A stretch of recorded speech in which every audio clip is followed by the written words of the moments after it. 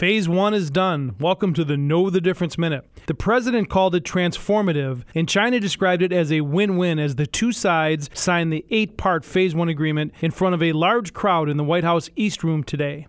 The Phase 1 agreement will boost exports of manufactured goods, agriculture, energy, and service products to China by $200 billion, give greater intellectual property protection to U.S. companies, and cut tariffs on $120 billion of Chinese products. Other tariffs will remain, ostensibly to provide leverage during Phase 2 negotiations. The deal was signed on behalf of China by their vice premier, who defended his country's economic model, saying their political system and model of economic development suits their national reality. He also said the two countries share enormous commercial interests. Market reaction was positive, with the Dow remaining above 29,000 for most of the day. I'm Dave Spano from Annex Wealth Management, and that's your Know the Difference Minute.